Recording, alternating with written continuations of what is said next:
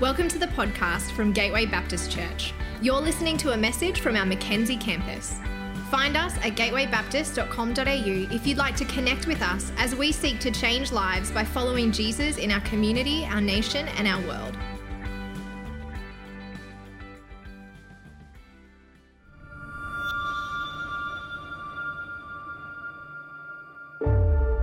Jesus often spoke to the crowds in parables. These stories of everyday people and everyday places point us towards a spiritual story, a heavenly reality, if only we would look to see.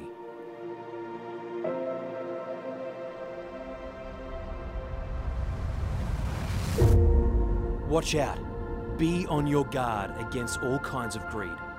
Life does not consist in an abundance of possessions.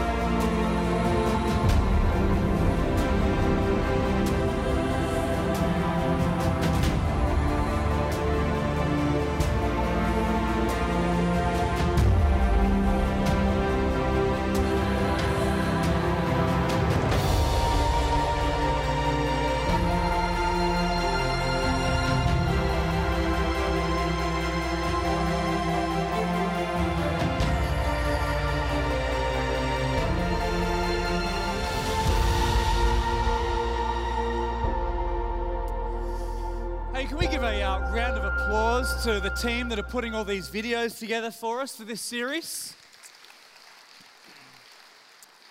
There have been fantastic videos and really great introductions to our messages. I wonder what you would do if you found $100 like that on the side of the road.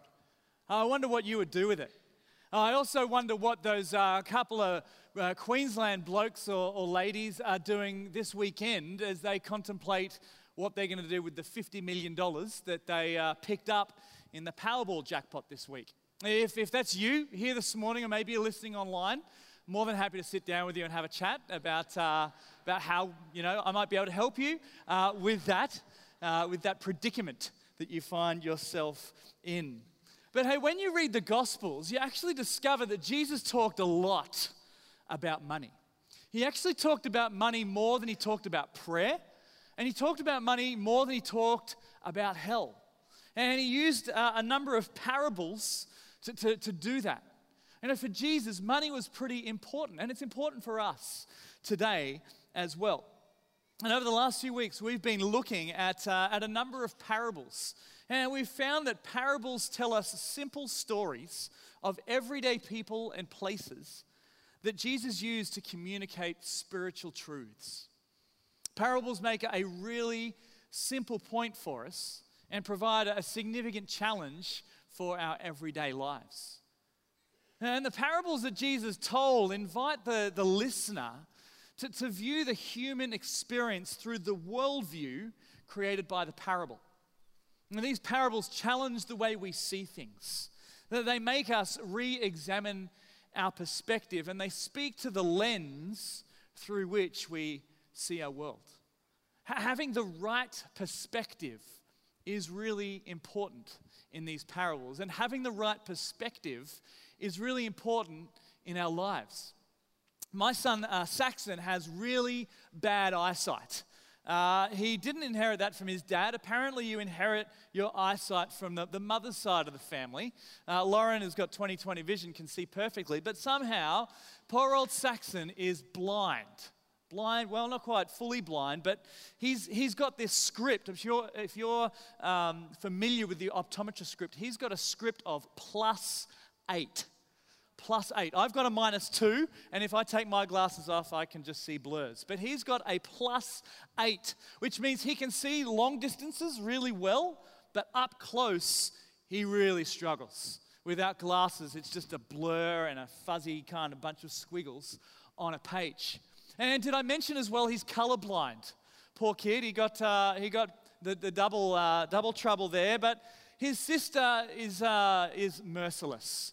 His sister Zaylee, she's 5 years old, and she loves making fun, despite us parents trying to educate her not to. She loves making fun of Saxon's colour blindness. Poor old Saxon can't really tell the difference between green and brown. So she will often say to Saxon, "Hey, Saxon, what colour's that tree?"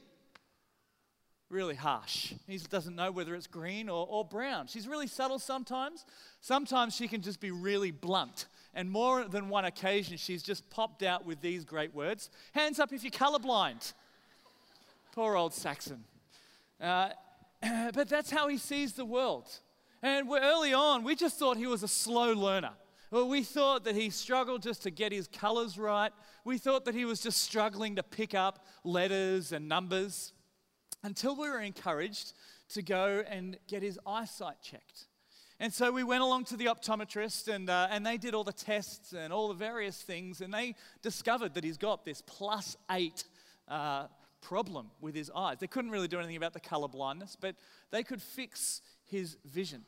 And so I was there on the day when Saxon got his glasses. And we were in the optometrist kind of rooms, and they said to Saxon, "Here, Saxon, put these glasses on." And so he picked them up and he put them to his eyes, and this giant smile came across his eyes as things came into perspective for him.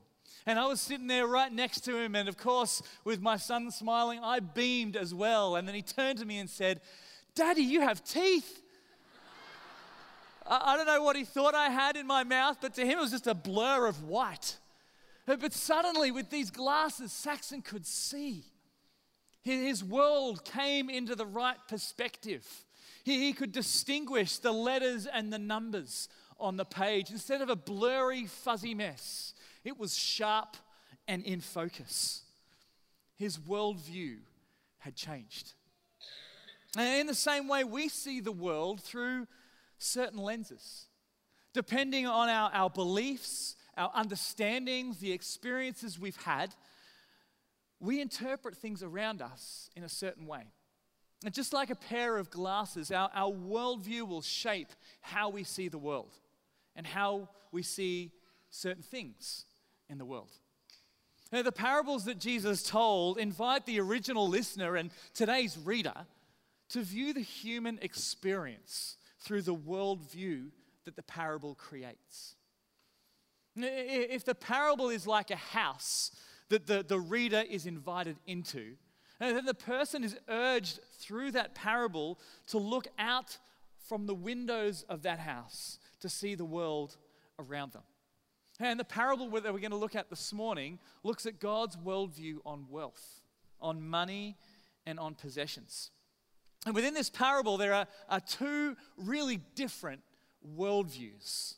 There's the prevailing worldview in our culture, a worldview of selfishness, a worldview of greed, a worldview that says, get as much as you can. An example of this worldview is the movie Wolf of Wall Street with Leonardo DiCaprio, who he plays. I almost completely messed that up. I'm not sure if you noticed. It was almost going to be Leonardo DiCaprio, but I didn't say that. Oh, but I did. Anyway, he plays this stockbroker. I would not suggest it's family viewing. Don't go home and watch it with your kids. But he plays a stockbroker, and his whole objective is to get as much as he can, no matter what the cost. For those of you who maybe were presented with this idea in the 80s, that the Wolf of Wall Street was actually based on a movie called Wall Street with Gordon Gekko as the main character. And his catch cry was, "Greed is good." Greed is good. And that's one of the worldviews that we can have when it comes to wealth and money and possessions. That greed is good. It's all about me. And the catch cry is get as much as you can. Get the big house, the fast car, all the toys. But one of the dangers of living in this worldview is it creates fear. It creates fear that what we have isn't enough. Fear that one day we'll get caught out. We'll end up broke. who won't be able to cover the various expenses in our lives. And we see this fear played out regularly through TV ads. You may have seen those ads where they kind of have the industry super fund. You know, it's kind of become synonymous over the last few years, this little symbol. And often in these ads, they have two different people. One who invests their money with the product that's advertised through the ad, and the other one who doesn't. And they fast forward a few years and they tell the viewer, hey, if you invest in this fund, you're going to be such and such better off. They're tapping into that fear that we don't have enough. Now, my undergrad was in commerce and business, and I appreciate the effects of compound interest just as much as the next person. I'm not saying that wealth is bad, but it's our perspective on it. And those ads are really effective at tapping in to this fear that whatever you have isn't enough. You need more. Greed is good. And it's a worldview of selfishness that says it's all about me. But the biblical worldview is completely different. Now, the biblical view when it comes to wealth and money and possessions is a completely different perspective. Psalm 24 verse 1 says this, "The earth is the Lord's and everything in it, the world and all who live in it." See, with the biblical worldview, we see money and possessions completely differently. Everything is the Lord's. God owns it all. He owns the cattle on 1,000 hills. It's all His. So when He gives things to us, when He blesses us with resources, we're really not ultimately the owners of those resources. We're simply stewards. And from this perspective, life isn't about how much you can get, but it's about how well you take care of the things that you've been given. So this morning, as we delve into this parable of the rich fool, I want us to keep these two opposing worldviews kind of front and center.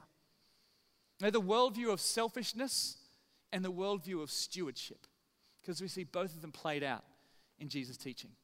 So I'd encourage you this morning, if you've got your Bible, open it with me. We're going to read from Luke chapter 12. Perhaps you've got an app on your phone. You can also pull that up. We can also read along on the screens as well.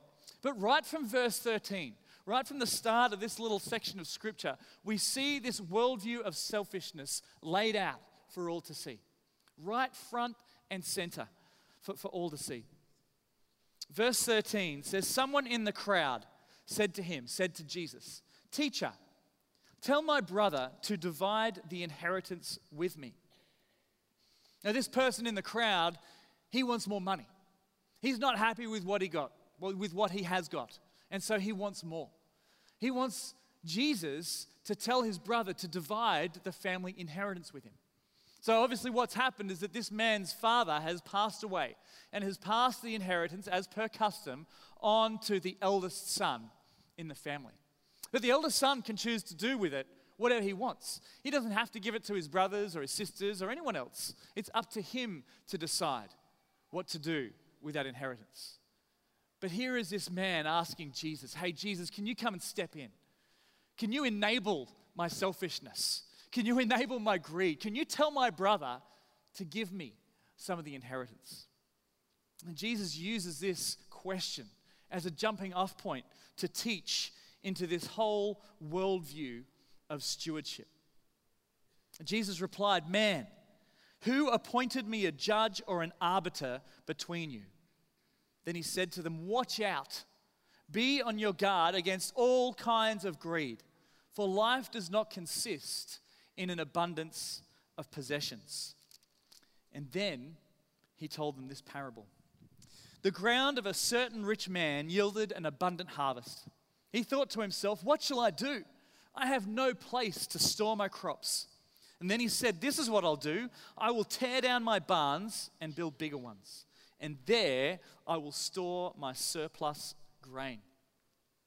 Now this story, this parable is all about a foolish man who lived a life of selfishness.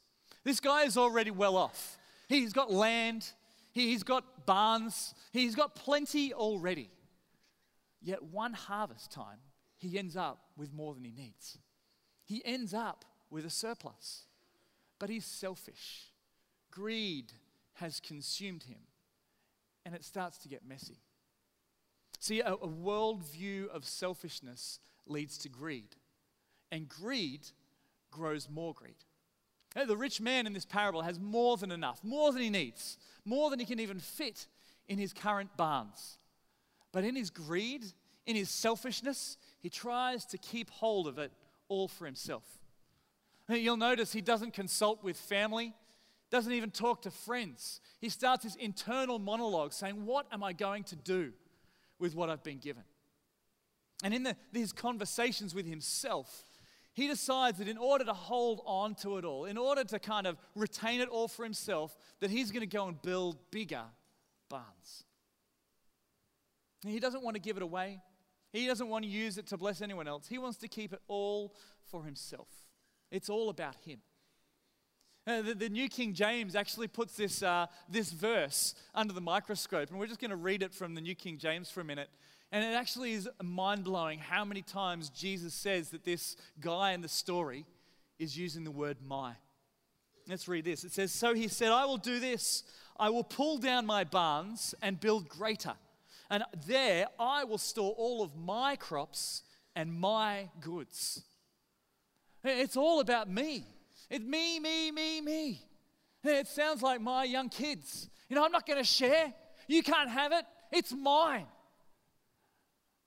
Yeah, it's really foolish and immature in a 5-year-old, but even more so in an adult, this whole attitude. And because greed grows more greed, he's establishing a precedent. He's establishing a precedent here. Just say he went and built those bigger barns that could contain all of his surplus for the year. What about next year when there's an even bigger crop and he can't fit it in those barns? The precedent that he's setting is that greed grows more greed, and so he'll just go and build bigger barns and become a continuing journey of greed. And this is the problem with greed. It grows more greed. In another translation, greed is translated as insatiable desire. A desire that is continually wanting more and more. A desire that says, even though you've got all that you need, that's no longer enough. This is one of the challenges, one of the problems with this selfish worldview. And when we live this worldview, we just want more and more. We're never satisfied because greed grows more greed. I remember when I was a bit younger, I was really challenged by this whole perspective. And I went out to get a new mobile phone. It was released new to market. Nobody else had it out there. And I went to the shop and I made sure that day one I got one of these brand new phones. And I kind of thought, isn't this cool? I'm ahead of the curve. Nobody else has got this phone. And then suddenly I was like, hang on. I need a case to go with this phone. And then I need some other accessories to go with this phone. And it'd be really great to have the smartwatch that goes with this phone. And I just caught myself thinking in that moment, I've got this brand new thing, but I'm not satisfied. I want more. And greed grows more greed. And greed also distorts our priorities. And Jesus continues with this parable. After the man decides he's going to store all of this extra grain in his new barns, the man continues with his monologue. He says, I'll say to myself, you have plenty of grain laid up for many years. Take life easy. Eat, drink, and be merry. As we just saw, this young man in the parable, he wanted it all for himself. He wanted to hold on to all that wealth and then just take life easy. Eat, drink, and be merry. This was his priority. Keep everything for himself and just rest on his laurels for a good few years. And the rich fool, he even uses scripture here to justify himself. He quotes from elsewhere in the Bible a line from Ecclesiastes. He says that in the book of Ecclesiastes, the author writes, so I commend, because a man has nothing better under the sun than to eat, drink, and be merry. No, but this is a classic case of taking scripture out of context. The book of Ecclesiastes spends the whole time kind of articulating that everything in life is like a breath, like a vapor. Everything is meaningless other than knowing God and following his commandments. And this verse that the man quotes from actually continues, and it says, "For this will remain in him his labor all the days of his life, which God gives him under the sun." See, the rich young fool, or the rich fool, fails to recognize that all of this, the land, the excess grain, even the days of his life, everything is a gift from God. This bloke has got his priorities all wrong. To him, life is just one big party. Put your feet up, take it easy, eat, drink, and be merry. But the Bible says that everything in life is a gift to be thankful for. And if everything in life is a gift, then our priority should not be to possess and to collect and store all that we can. Rather, we should be thankful for that gift. Be generous with what we've been given. And see, greed distorts our priorities. And so in this parable, Jesus has clearly set this rich man up as selfish and greedy and with a worldview of selfishness. And at the end of the parable, Jesus shows how God responds. But God said to him, "You fool, this very night your life will be demanded from you. Then who will get what you have prepared for yourself? This is how it will be with whoever stores up things for themselves, but is not rich towards God." The turning point of this parable is that after he decided to build bigger barns to hold all of his stuff and committing to a life of eating and drinking and being merry, this rich fool ended up having his life taken from him. All the possessions in the world are pointless once you're dead. You don't enter into this world with anything, and you don't leave with anything either. And Jesus concludes his story with this wisdom statement. He says, "This is how it will be with whoever stores up things for themselves, but is not rich towards God."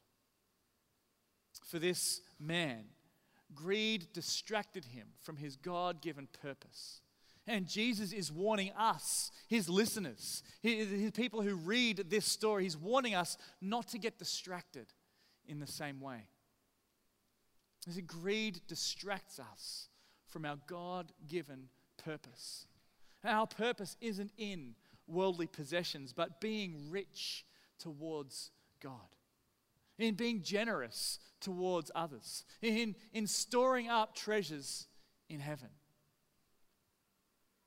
God's purpose for this man's surplus wasn't for his own benefit.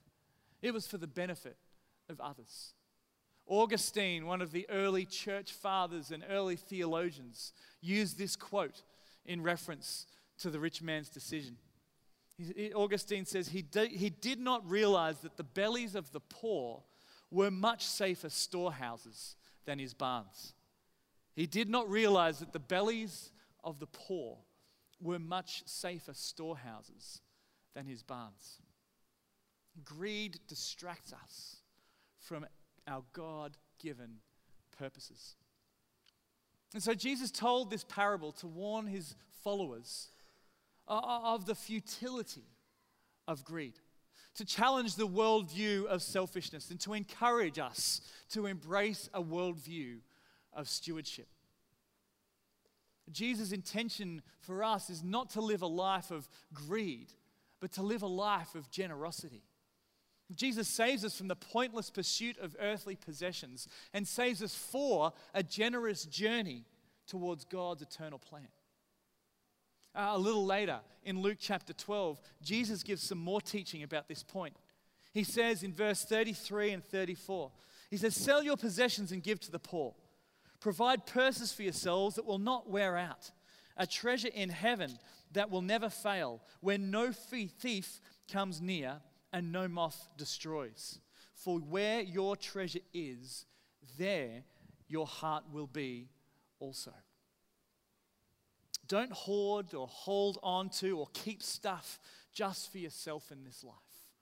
Be generous with what you have and bless others as you steward what you've been given. For Jesus, life is not about the pointless pursuit of earthly possessions. Rather, it's a generous journey towards God's eternal plan. And Jesus is challenging us to be a conduit rather than a container. Now, I know a number of you saw this being wheeled out and you thought, what on earth is this all about? This container is a representation of our life. And where our treasure is, our heart will be also. And there's two ways to live in this life, as a container or as a conduit. And for this rich fool in Jesus' parable, he lived as a container. And see, Jesus, God, pours out blessings into our life.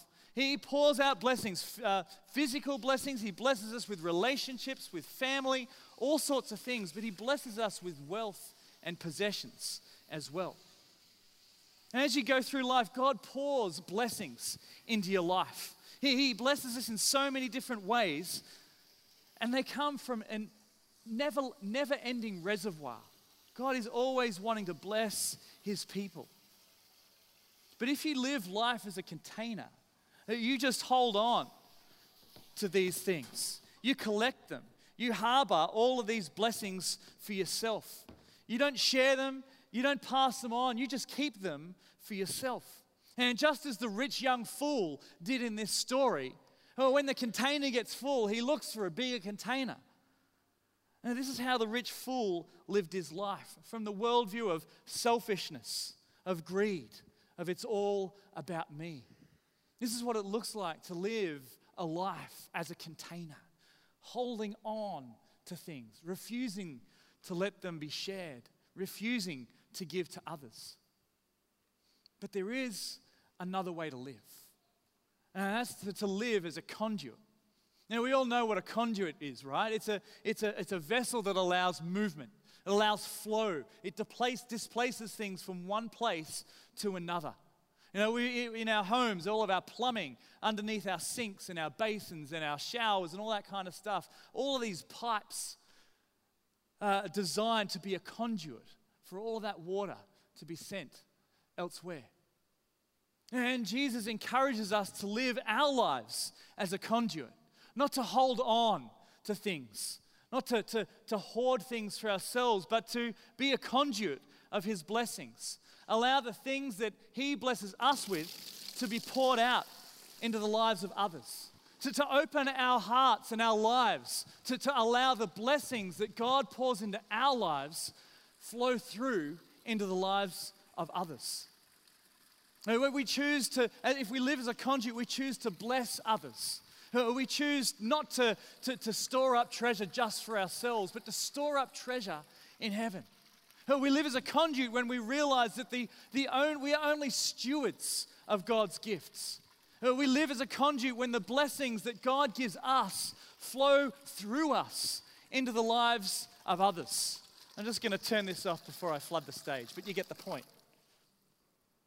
God calls us to live lives as a conduit rather than as a container. No, God wants to bless us. He wants to pour out in our lives so that we can pour out into others' lives. To live as a conduit rather than a container. To be wise stewards rather than selfish accumulators. There's a great example of someone who lived as a conduit rather than a container right from the time of Jesus. His name was Joseph of Arimathea. The gospel writer Matthew describes Joseph of Arimathea as a rich man and a follower of Jesus. It is possible to be wealthy and follow Jesus. But Joseph was a wise steward of all the things that God had blessed him with. See, Joseph of Arimathea lived as a conduit rather than a container. After Jesus' death on the cross and while his body was still hanging there, Joseph approached the Roman governor Pilate and asked for Christ's body.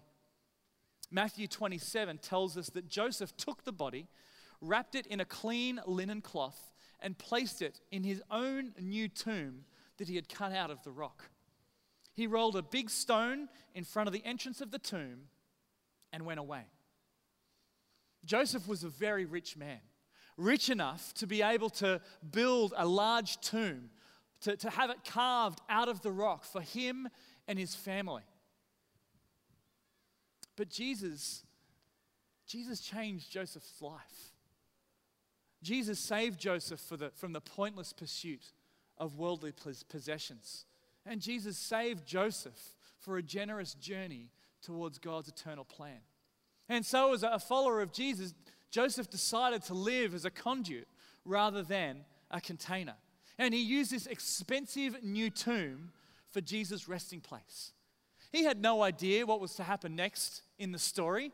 He donated, he gave his own family tomb for Jesus to be used. That would have prevented Joseph from ultimately using that tomb for himself. And in so doing, Joseph actually fulfilled a prophecy about the Messiah, the one called Christ, the one who would come and save the world. Isaiah prophesied about Jesus this way. He said, "He was assigned a grave with the wicked and with the rich in his death, even though he had done no violence, nor was any deceit in his mouth." Whether he knew it or not, Joseph generously used the things that God had blessed him with for the sake of God's kingdom, to fulfill a prophecy, to be a blessing to others. Joseph of Arimathea was a conduit and not a container, and he played a part in seeing this prophecy about Jesus come true. I want to ask you this morning, are you living as a container or as a conduit? Are you living selfishly or as a steward? Where is your heart this morning? Together, Gateway is an incredibly generous church. We've seen that most recently, just last month at our Thanksgiving Day, where we had so many red bags. People came forward, you came forward with bags of groceries to come and bless those in our community who are doing it tough. It was an incredible display of generosity. We've seen how generous Gateway is this year with Gateway Beyond, and how we gave and pledged to give beyond these four walls, to see the message and the hope of Jesus be taken out into our community, our nation, and around the world. And we see this generosity every week when people give and give sacrificially for the sake of God's kingdom. I want to say a huge thank you, a massive thank you to those who give and who give sacrificially to see God's eternal plan for our church and his kingdom come to pass. Thank you. Thank you for your generosity. But there's also a heart check this morning. Where is your treasure? Where is your heart right now? Are you living as a conduit or as a container? And maybe you've been generous with the things that God has blessed you with in the past. But that tap has just inched a little bit more close and a little bit more closed every year. Or perhaps you're here this morning and fear and doubt has crept in. And your faith that God will continue to pour his blessings into your life, that's dried up. And you're fearful of being generous because you're not sure whether God is going to keep pouring out his blessings. Or maybe you're here this morning and that tap has just never opened. Like the man in the parable, you've been living your life as a container. And only just now are you realizing that Jesus calls us to live life differently. Perhaps it's time to review your budget, to reevaluate where your priorities are, and to change your perspective. How you respond to this parable this morning is between you and God. But I do want to leave you with a final thought this morning, and that is this. Our purpose is not in what we have, but in who we know. More valuable than all the gold in the world. More significant than winning the Powerball jackpot. More worthwhile than all the possessions that we could ever own is knowing a personal relationship with Jesus Christ, the Son of God. I talked before about Joseph of Arimathea. And he placed the body of Jesus in his own personal tomb. And he did that because Jesus had been executed on the cross. Jesus, the author of salvation, the Son of God, the righteous one, he had been executed. Not because he did anything wrong, far from it. He lived a perfect life, but he was put to death because the religious leaders of the day were threatened by him. They didn't know how to respond to his ability to forgive people. They didn't know what to make of his miracles. They weren't sure how to deal with this growing crowd of people who were following Jesus. And so they executed him. But all along, that was part of God's plan. Because as he hung there on the cross, Jesus took on the sins of the world. His death wasn't just an execution. It was a sacrifice for all of humanity. And Jesus willingly went to the cross because he knew that as he did so, he would take on the sin of all mankind. He would take on the punishment of that sin for all who have lived and would live in the future. On the cross, Jesus paid the price for all the mistakes, all the missteps, all the messing up that you and I have done. The sins of the world wore heavily on Jesus' shoulders.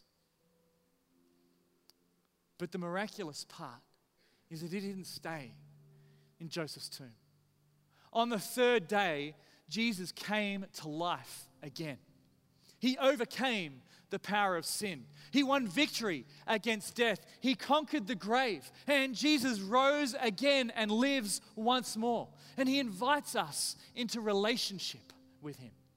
He is the one that blesses us. He is the one that pours grace into our lives. He is the one who sustains us and strengthens us. All we need to do is to accept his invitation to come into our lives. All we need to do is to say yes to Jesus. And so right now, I want to give you an opportunity to do just that. To put your trust in Jesus as your Lord and Savior.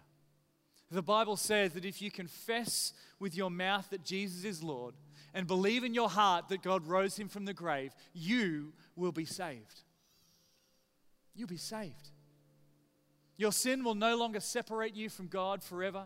And when you put your faith in Jesus, he washes away your sin and opens up an eternal relationship with your Creator God.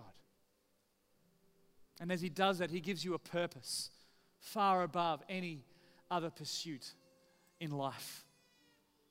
And so I want to invite you this morning to accept his offer of life, to accept his amazing grace, and invite him into your world to make you clean, to make you whole, and to give you a purpose for eternity.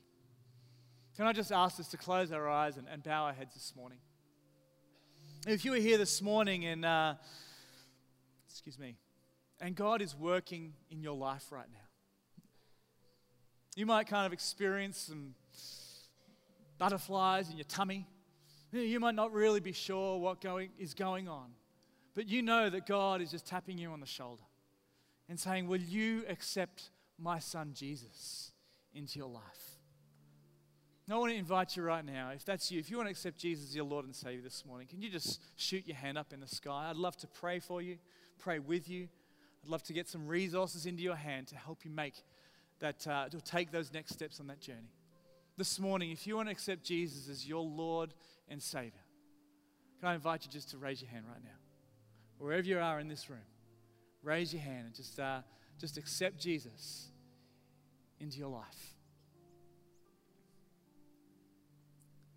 Thanks. Up the back, see that hand. Bless you. Anyone else here this morning who wants to make this incredible decision, put their trust in Jesus as Lord and Savior, and choose to follow him? Anyone else this morning? No, that's cool. I'd love to pray with you if you responded this morning, or maybe you didn't actually shoot your hand up, but you said, hey, I need that. I'd love to pray with you, and I'd love us all just to pray along with a short prayer. A prayer that says, thank you, sorry, and please. Can we do that? If you stuck your hand up, please pray along with me, and why don't we all join in? I'm going to say a few words, and you can repeat after me. Dear Lord Jesus, I thank you this morning. Thank you for dying on the cross for me. I accept you into my life. I welcome you into my heart. I'm sorry for all the things that I have done. I'm sorry for the sin that has broken our relationship. But I thank you, Jesus, that you have set me free. Please, would you show me how to live? Would you guide me? Would you bless me? Would you help me to follow you? In Jesus' mighty name I pray. Amen. We hope you've been blessed by this message. If you've made a decision to follow Christ or would like us to pray for you, please go to gatewaybaptist.com.au and let us know.